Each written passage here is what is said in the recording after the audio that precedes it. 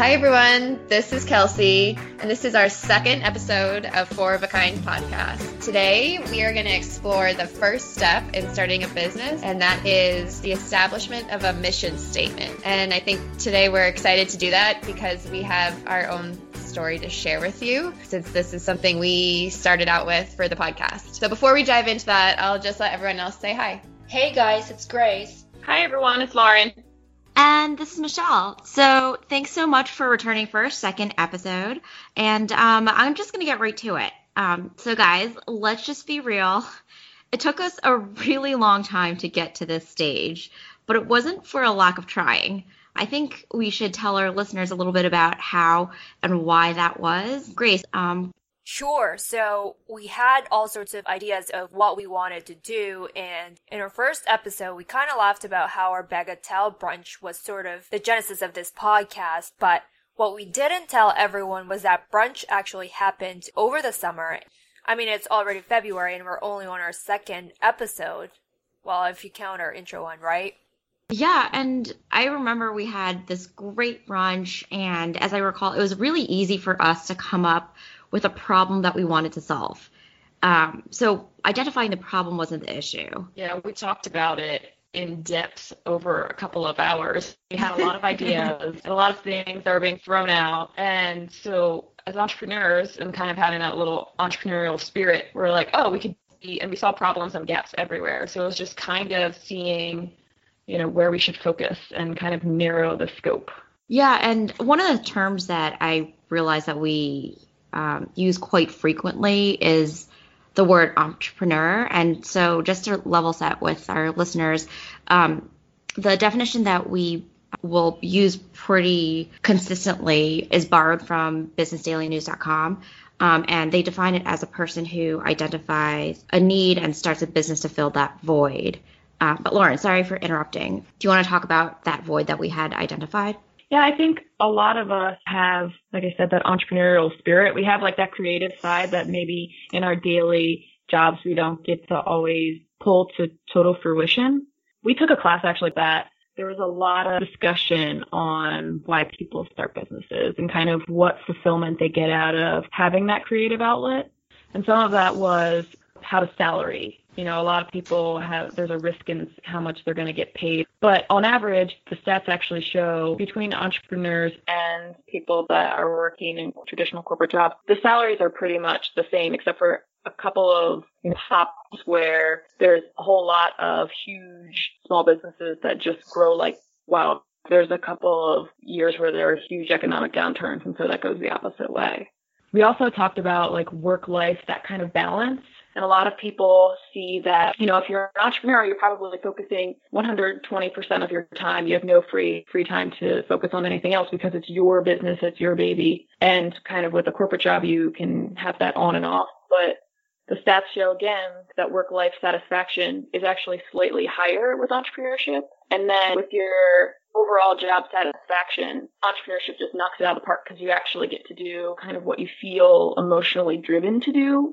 I think a lot of people, they probably don't feel the same way about that corporate structure. It's not, even if they're engaged, they're not as engaged as their own project. So I think there were a lot of surprising things that we talked about. And one of them was also, you think of entrepreneurs as being so risky, but in reality, that wasn't really shown in the data either. It was kind of that they were more calculated risk takers. Adam Grant, I just read his book, Originals, and I don't know if anybody else has read that, but we'll listen to it. No, but I should. Super long commute. Yeah, so I listened to the book. Ordering it on Amazon right now. It is a really good book because Adam goes into a lot of different studies that he's done with, kind of debunking myths about what you think original people that have, the Steve Jobs of the world, but I kind of just like done amazing things and kind of looked at their background. And risk in particular was one of the places that I thought was really interesting because the entrepreneurs that were super successful were not the ones that were just throwing all of their savings into their companies. They were the people that were like, okay, here's my goal for my short term 6 months, and here's how I'm going to slowly back off from the job that I'm currently doing. And then it was just so much more planned out and calculated, and they were the ones that were more successful in the long run. So it sounds like having a passion for this problem or this idea that has been identified is probably part of the reason why people are willing to trade off risk for security. You mentioned risk a couple of times, and all very interesting statistics, Lauren. What are the risks that we're taking? I think part of the whole purpose we've said of this podcast is we wanted to try something new or different or stretch ourselves. So now it almost feels less risky now than in the beginning, to me at least. I think I'm just excited to try it. The podcast is interesting because compared to maybe a formal business, we're not investing a ton of money. So from a financial perspective, I would say not a lot of risk. What are you talking about? These mics are like $300. Yes.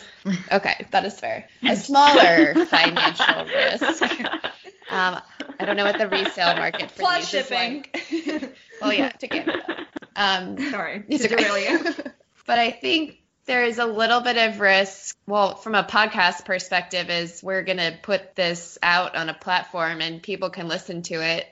And probably our friends, at least because we'll make them too in the beginning. But maybe people we don't know and they're going to listen and they're going to judge us, or maybe they love it. But I think that's a risk. You kind of have to put yourself out there. Mm-hmm. And you may be similar to some of the other things with entrepreneur. You have to put your idea out there, and you can't totally control that response. I mean, obviously the idea is to set yourself up. Yeah, a little bit of our perfectionist mentality. We just want to analyze to the very death of something, and we're like, okay, until this is perfect, we can't, try it. And I think that's the thing that the huge hill we've had to get over.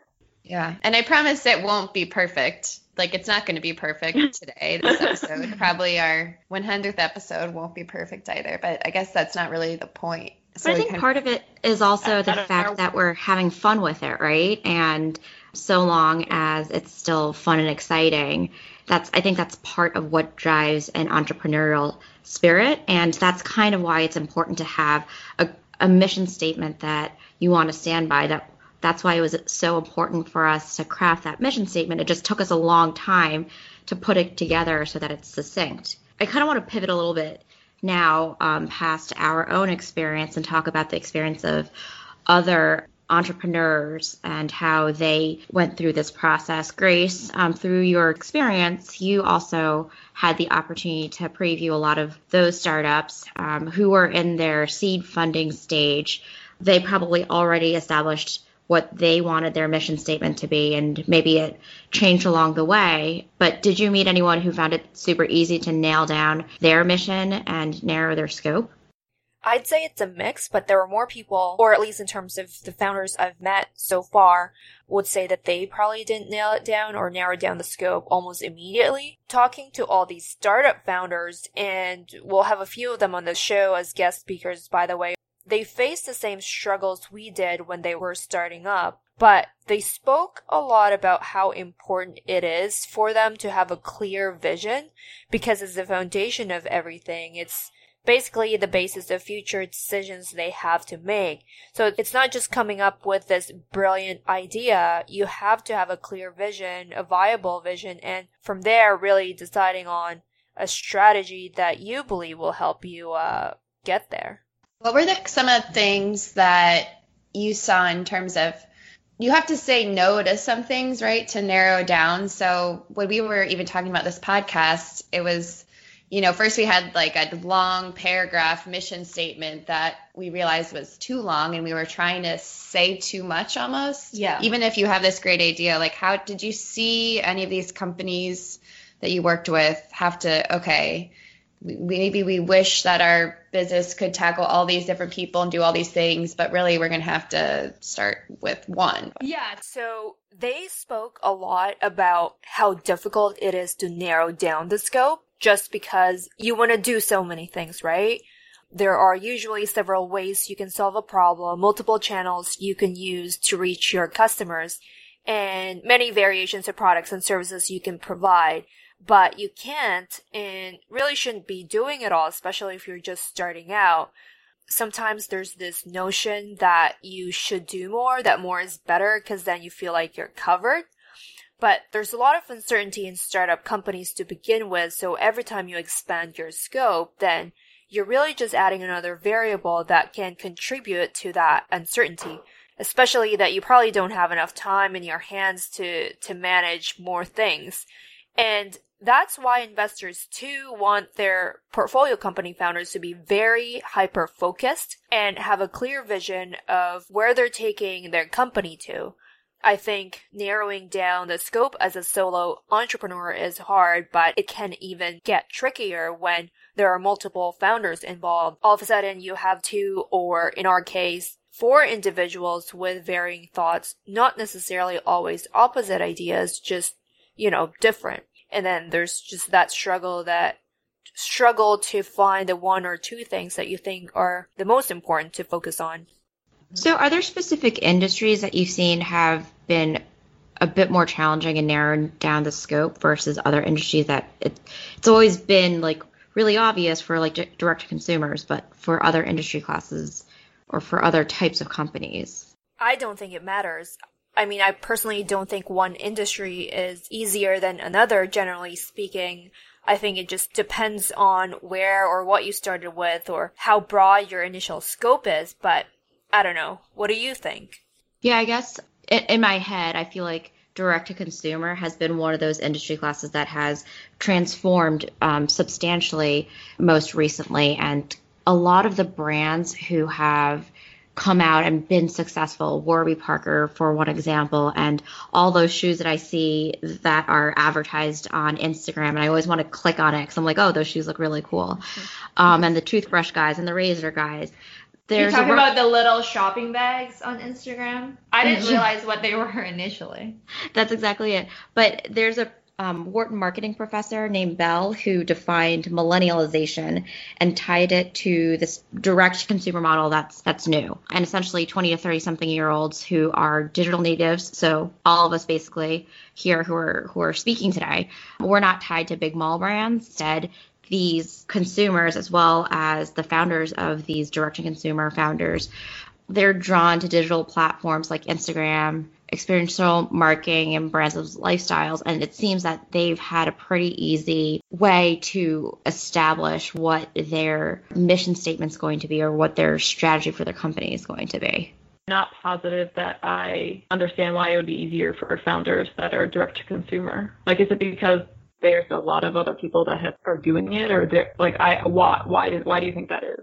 That's a great question, and I was trying to figure that out too. But I want to sell Warby Parker. I want to sell glasses or sunglasses, eyewear, direct to the consumer to cut out the middleman, so that it's more affordable and still like really great looking, right? And I feel like a lot of those companies are able to say the same thing. It's a model on efficiency. And it's almost like insert your product. Because the thing that's interesting though is for example, if you go back and read the mission statement that we came up with, it's like in hindsight, it seems like pretty straightforward, right? But it took us a long time to get there. But when we got there, it was like, oh, okay, yeah, this is really straightforward and not complicated. In retrospect, sounds easier than the process really was. So, and I don't know for Warby Parker, but I'd be curious too what their mission statement is. Well, I guess maybe let's bring them on the show at a future podcast. Ask them ourselves. I just Googled Warby Parker mission statement. Warby Parker was founded with a rebellious spirit and a lofty objective to offer designer eyewear at a revolutionary price while leading the way for socially conscious businesses.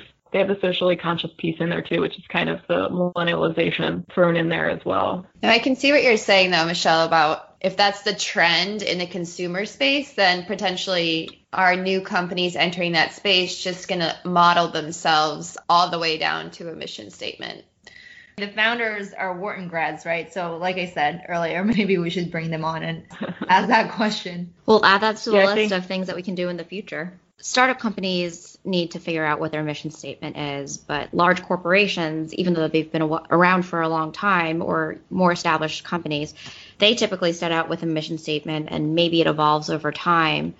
Lauren, did you want to talk a little bit about how larger corporations interact with their mission statement? In my role, I support people in the C-suite that basically, we've kind of so far been talked about how you articulate your vision and what you want to go with the mission of the company. And you're kind of starting that from scratch. Once you narrow it enough, which we've already found and talked about is pretty challenging in itself, once you figure out exactly what you want to do, you're growing that thing and you're hiring the people that you think support the same values and support that same mission statement. But like when you're a new individual to the C-suite of a company, that yes, they already have a vision, but markets change as you actually have to pivot into different parts of, macroeconomics happen. So you have to change your vision at some point and change kind of where you're taking your strategy of the company. So how do you actually define that for hundreds, thousands, tens of thousands of people, very distributed workforce across the globe? How do you make them understand it when you don't see these people all the time? You have to make sure that it's a very distributed messaging. How do you convince people that this is where you want the company to go in the future? How do you come up with something like that? And then how do you message it? I think you already have in a very complex corporate structure, you have to it's like moving a huge ship, which is extraordinarily difficult and super slow. So you have to make sure you're constantly repeating exactly what you want and repeating it in a variety of different ways. And especially, I think there's a stat that basically says adults need to hear the same thing at least 4 times before it actually starts sinking in. And that's totally true in a corporate sense, because we mentioned before, it's not necessarily like people are totally 100% engaged. So every time they hear a senior leader saying something, they're not taking it and seeing themselves in that immediately. They have to hear it and they have to constantly understand, which means your leadership skills need to be on point. You have to really understand what's going on in your organization. You have to understand if people are taking changes that you're making to heart. Are you seeing those changes flow through all the processes in your organization? All of the times that's really hard to measure and understand. That's a huge challenge for executives. I'm not personally executive, so I don't have to live through it. I just get to see how a workforce can respond or not respond. I think too, starting with the mission, and then not only do you have to decide on this mission statement, but then how do you make sure that everything you're doing is actually reflecting that? Especially when you get big, having one sentence up on a board seems, almost is strong enough to support the weight of everything you're doing up on top of it. If you envision that mission statement as the foundation and you're building up. And I think is establishing some sort of direction. I don't know how explicit it needs to be. You read the Warby Parker one, which seems fairly focused. Some other mission statements might be broader to allow for flexibility, and allow for more almost aspirational. I think it's just interesting when it comes down to actually running everything. And we talked about this too even with the podcast is, once we get started, what if we want to do this, or this, or how do we make it broad enough that there's optionality in the future, but also focused enough that we feel like we're pointing in the same direction? Yeah, that's a good point, because I think in the past 2.5 years, we've seen a lot of mission statements throughout the course of school. And while we can opine on the benefits of having a short yet general mission statement versus a very long and specific one, Lauren's point earlier about being able to convey this message to the masses if you're part of a larger organization, at what point is the mission statement the summary of the strategy, and at what point does the strategy drive the mission statement? Which comes first? Is it chicken or egg, or do they come together in parallel? Because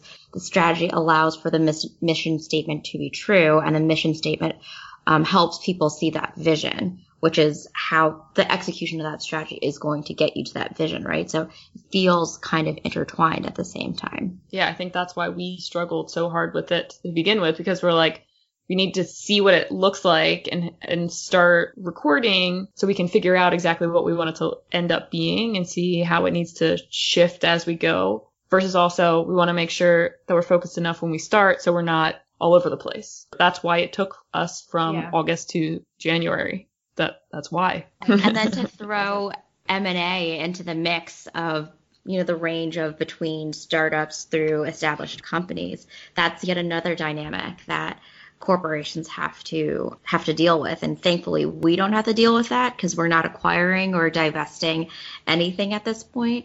But did anyone want to kind of opine on that? I mean, we might be acquiring and divesting episode topics, but that's really tough. You're punny, Kelsey. This is a really interesting topic, especially as someone with experience in a company where this happens quite frequently. But I think there's M&A as a tool to align the company in a particular direction. So as you add pieces or subtract pieces, how far does that move you from whatever the starting point is? If the starting point is your original mission statement, or you get to a point where maybe not everything is driving in the same direction and you need to divest. I mean, I went through this because I worked at a very small company a couple years back, and they were acquired by a larger, not large company, but larger than our 50 people. And I talked to a couple of the executives that were a part of the acquisition. They had been through this kind of deal previously in previous companies that they had. And they were like, there's a 3-year timeline that basically this happens.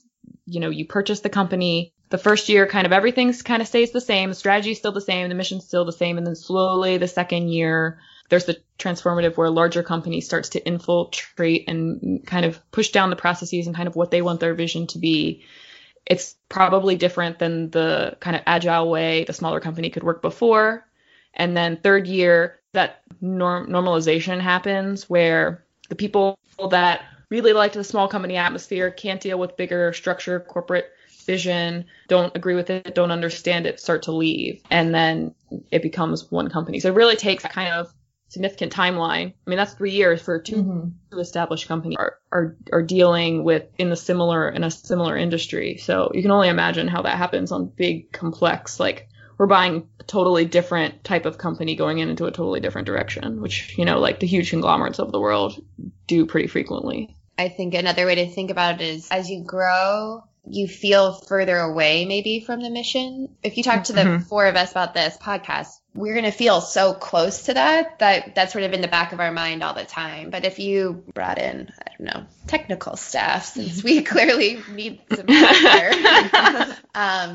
you know, how they're going to be one step removed from that. And then obviously as the organization grows, you get further. But I wonder if there's a point with being further away, if I don't know what I'm saying here, but no, I get what you're saying. As someone who works for an organization that employs over 10,000 people all over the world, look, I'm not the person who founded my company, but I have a strong reason to believe the mission statement that the company I work for has.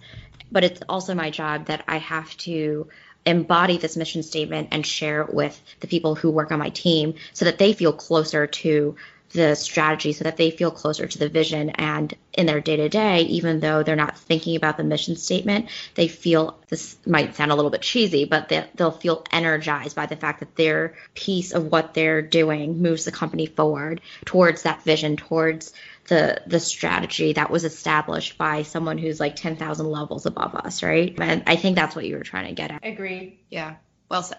So we covered a lot of ground today, which, if I were to summarize, before you can even define your strategy, you need to figure out your mission statement. And that actually serves as the blueprint or the framework for the company or an organization, if it's a nonprofit organization or a podcast. And this strategy needs to be tied back and consistent with the mission, which I think we kind of reiterated, not really on purpose, but it kind of came up naturally in all the various examples that we went through earlier today. So we'll probably also have an appendix or an extended version of this episode so that we can talk a little bit more about what our visions are. But I just wanted to end it there.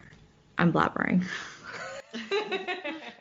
You all, by you all I mean the listeners here, have any questions, comments, or suggestions, please send us an email. And our email address is fourofakindpodcast, and that's 4 spelled out FOUR @gmail.com. You can also follow us on Instagram. Tag us in a post. It's @4ofakindpodcast, and again, 4 spelled out FOUR. Well, that's it for today's show. Thank you everyone for listening, and stay tuned for the next episode of 4 of a Kind podcast. Have a great week. Bye.